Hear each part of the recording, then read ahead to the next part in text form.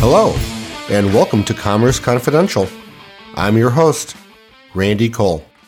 On this episode, we'll be talking about Recommerce and the circular economy. While the sale or resale of new or previously owned products might conjure thoughts of thrift shops, today's Recommerce experiences are empowering brands and consumers like never before. With sales expected to top $64 billion by 2024, Recommerce certainly has the power to benefit those on both sides of the transaction. To take a deeper dive on this topic, my guest today is Karin Dillie, Vice President of Partnerships at Recurate. Karin brings deep experience in the topic of Recommerce, having served in roles at both The RealReal and Sotheby's prior to joining Recurate. I'm excited to have Karin today on Commerce Confidential, so let's get to it. Karin, welcome to Commerce Confidential. Thank you for having me. Oh, our pleasure. So, hey, let's just get straight to it. We've got a lot to cover and, not enough time. So let's get after it. So the idea of promoting, a circular economy, which is a new term for me, is gaining a lot of momentum. So at a high level, what is Recommerce and how does a strategy of circular fashion specifically fit into that equation? Yeah, it's a great question. There's a lot of jargon in our space in general. And so kind of understanding it, understanding how these trends change, I think is super important. So at Recurate, the way we think about Recommerce is almost like the next wave of resale. So for very long, people have been doing resale forever. It's been around for a long time. A lot of it has been localized. So you go to your thrift store or swaps or things like that. And what I've seen in my career, as you mentioned, in going from Sotheby's to The RealReal and now Recurate, I've seen technology really be able to scale resale. So for us, Recommerce is truly that intersection of resale and technology, and it's technology's ability to really help make resale more accessible, help people sell more, help people be able to find things that they want to buy. And so it's this next wave of using technology to expand the market of resale. Awesome. So let's get into a little bit more of the specifics then. Sustainability is certainly one of the pillars of Recommerce and the circular economy, but it's, one word that's part of a huge topic. That means a lot of different things to different people. So when we're talking about promoting sustainability through Recommerce, what are the reasons to utilize Recommerce for that purpose? Yeah, and I think it might help also to step back and think a little bit about what circularity is. And I think a lot of people, again, it's another term like Recommerce that people throw out there. And circularity is really this idea that you can take an item and it doesn't just have one life. I was reading this morning about plastic bags versus like reusable shopping bags. And it's almost this kind of same idea. Before people didn't have plastic bags. They just use reusable shopping bags. And we've really, in the past 100 years, started becoming pretty focused on consuming new items. And so there's a lot of what people call fast fashion out there, where people just buy a lot of fast fashion. And people are starting to become aware that those things don't last for very long, and that when you're done with them, they really end up mostly going into the trash. So in the past, really 10 to 15 years, there's been a conversation about how do you make things last longer and what does that look like? And to me, that's where this term circularity has come out of it. Resale is one part of circularity. There is also upcycling and recycling, and kind of a lot of different things that you can do. Resale is probably the most accessible and easiest because it's not changing the garment at all. It's moving the garment from one person to another. So that's how I think about circularity and how it fits in with resale. And I think what's really interesting about it is at Recurate, what we've seen is brands getting involved in resale and circularity. And I say both because I think both are important components of how we rethink the way that we consume and the way that items therefore are produced. And so a big element that we talk to a lot of our brands about is how do you think about circularity before the item's even created? How do you make it from materials that can be recycled or just high quality materials that can last a long time, which means it can have that second, third, fourth, fifth life on the resale marketplace. So all of this circularity, resale, recycling, all of it is a bigger part of sustainability strategy. And a lot of people, when they talk about sustainability, talk a lot about the inputs. So using recycled materials to create new items, things like that. I think that's one element of it. I think I like to think about, okay, you've got sustainability on the materials and the supply chain, how do you also create sustainability after an item's created? And that's really where resale and circularity play a big part. No, I think it's excellent. It's obviously a big topic. One of the things I've been preaching for years in the commerce space is the idea of benefiting both sides of the transaction. The brand and the customer benefit. And really what you're doing is bringing that to life in a really 21st century way. So it's just, pretty exciting to see where this is going. But, let's break this down a little further since it's, it's a complex topic.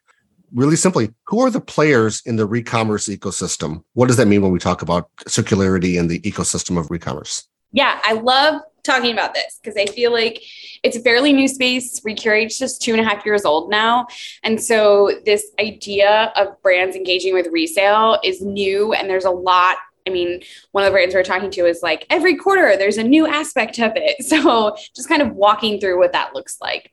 So a lot of branded resale or branded recommerce traditionally has been what you would call a take-back model. So customers go to the store, they drop off an item they don't use anymore. They get usually a nominal amount of site credit, and then that item goes for sale. Usually it has to be shipped to a warehouse and photographed or cleaned or repaired. And it's honestly a pretty labor-intensive process. The real world is similar. It's like a managed marketplace where you send it in and it's authenticated and housed somewhere. And we saw this really emergence, especially among millennials and Gen Z, of a lot of comfortability with what we call peer-to-peer. So directly going from one customer to another. So taking out those steps of needing to ship the item to a warehouse, store the item, catalog it, photograph it, clean it, all those things.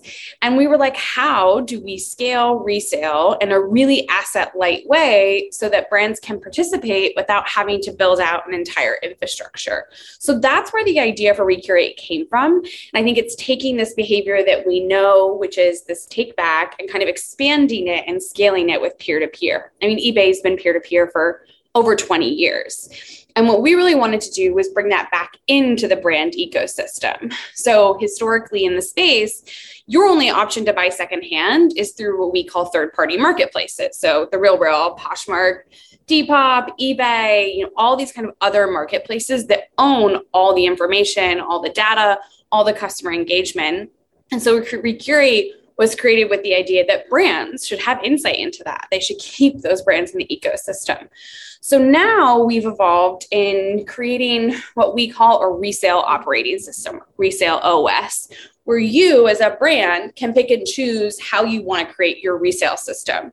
So you could have a take-back component, or maybe an in-store take-back component where they go into the store, or just ship items in online. You can have the peer-to-peer because that's really scalable, easy to spin up quickly.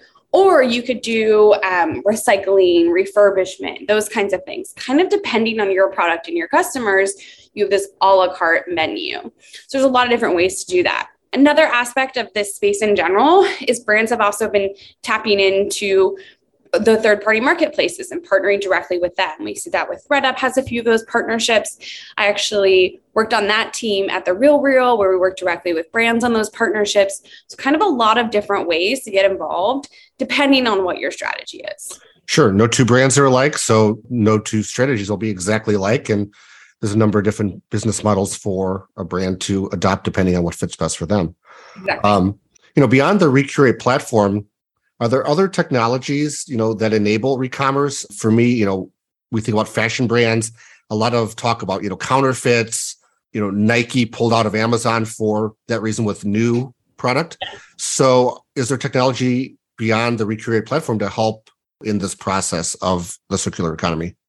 Yeah, it's a great question. I think a lot about when I was at Sotheby's, and we would, paintings were hard to authenticate too. You look at like the underpainting and the layers, and a lot of those artists aren't alive anymore, so they can't authenticate the pieces. And I actually worked with the Van Gogh Museum on authenticating a Van Gogh that we were trying to sell. So there were some artist estates or museums, like the Warhol estate for a while, that would help authenticate items. But really the art world was pretty disjointed between the primary market of selling the item and the secondary market.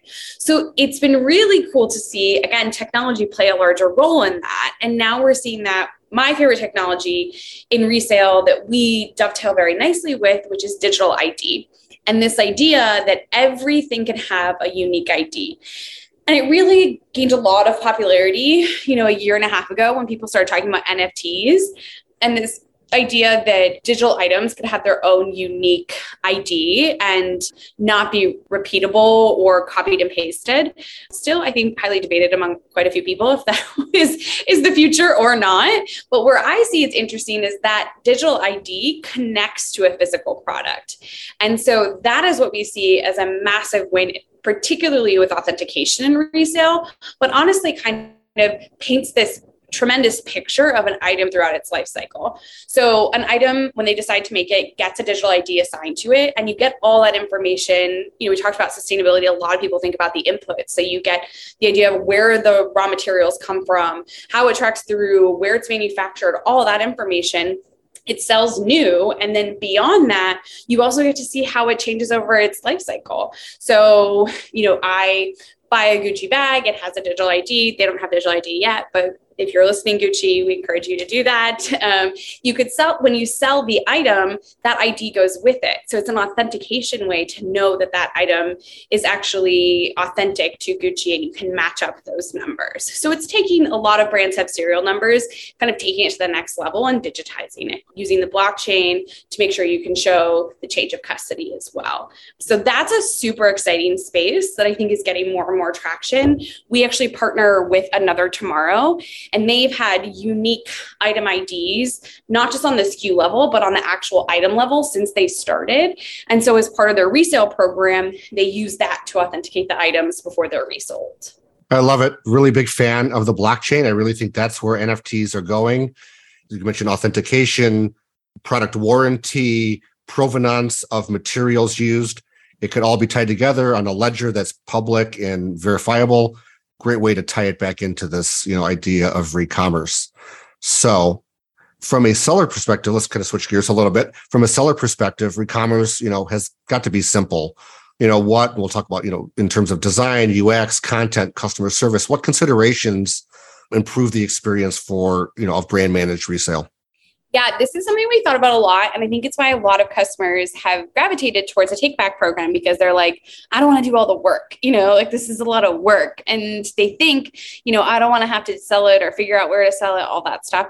So what we did when we created Recurate, and what we really keep in mind from a branded experience, is how do you make it truly as easy as possible for sellers? And that is the unlock in resale, because as well as I do, there's a bunch of stuff in everyone's closets. We have a bunch of stuff. So how can you get them to start selling it? So one of the ways that we do that is we directly integrate into a brand's website on the back end, and we tap into their catalog and connect their catalog to resale. So if you as a customer, you bought a Clairvy bag and you're like, I love my bag, but I want to sell it and buy a new one, you just have to go into your order history, hit resell, and it pulls all that original information. So sometimes you'll see on eBay or Poshmark, they'll try to screenshot the original pictures and post those. Well, here you don't have to do that. All you really have to do is add the condition, since that's the only thing that should have changed since you originally bought the item. And so a big part of the UX that we designed and the way that our technology integrates with a brand's e-commerce is to make it truly as easy as possible to sell. And I think that is a big difference. And building out this resale operating system, we also think, well, what are the other touch points that customers want? Do they want to drop off in a store? They just want to be done with it. They want to get their credit and then buy a new bag. Or do they want to ship in and have the item recycled because it's no longer resellable? So we've really built out this suite of services that can help a brand think through all the different options that they want to offer to their customers and make it as easy as possible. Amazing. Let me kind of close the loop here with, a question. You recently put out a report about Recommerce, which we'll get to in a second, but there's a lot of great data in there. Among it was around generational data. So, how are different generations engaging in Recommerce, and are there different, considerations at the brand level around that? Yeah, I love talking about this. I think the most millennial thing about me is that I've exclusively worked in resale. So I've definitely bet my career on it growing. When we did this resale report, we had a basic fundamental understanding that brands needed to get involved in resale. when we talked to brands, a lot of them didn't have the ability to survey their customers to see what the motivation was. So a lot of this, is called circular fashion is now. It's this idea of really helping brands understand what their customers' desires and preferences are. I think one of the things that stood out to me the most is that in the 11 markets that we surveyed, which was North America and Europe, 74% of the people were already engaging in the secondhand marketplace. So they're already buying and selling secondhand. I mean, it's a massive number when you think about, a behavior that brands cannot currently tap into at all. 74% of their customers are doing it.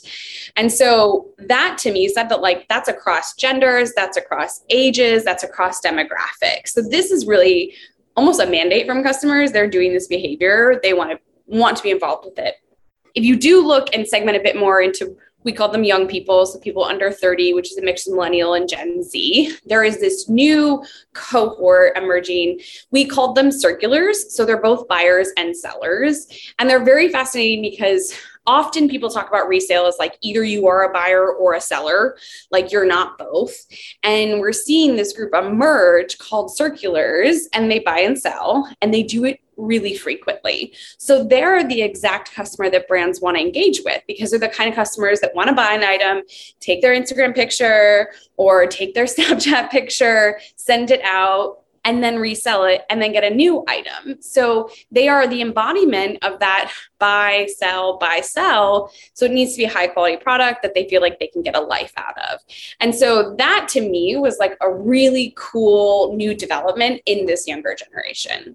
But I will say, across all ages, I think people say boomers don't do resale, or Gen X. They do. Everyone does resale. So it's very cool. It was great to have these numbers behind a space that people want to segment or want to say oh, my customers don't do that. But in reality, they're doing it. Sure. And it's obviously generational. You mentioned, the circulars, no different than being a creator and a consumer of social media. So they're creators, but they're also consuming content on TikTok. Also, being able to trade up to brands they may not be able to afford early in their professional careers and become luxury customers, years before they might otherwise be able to. So it's really, interesting.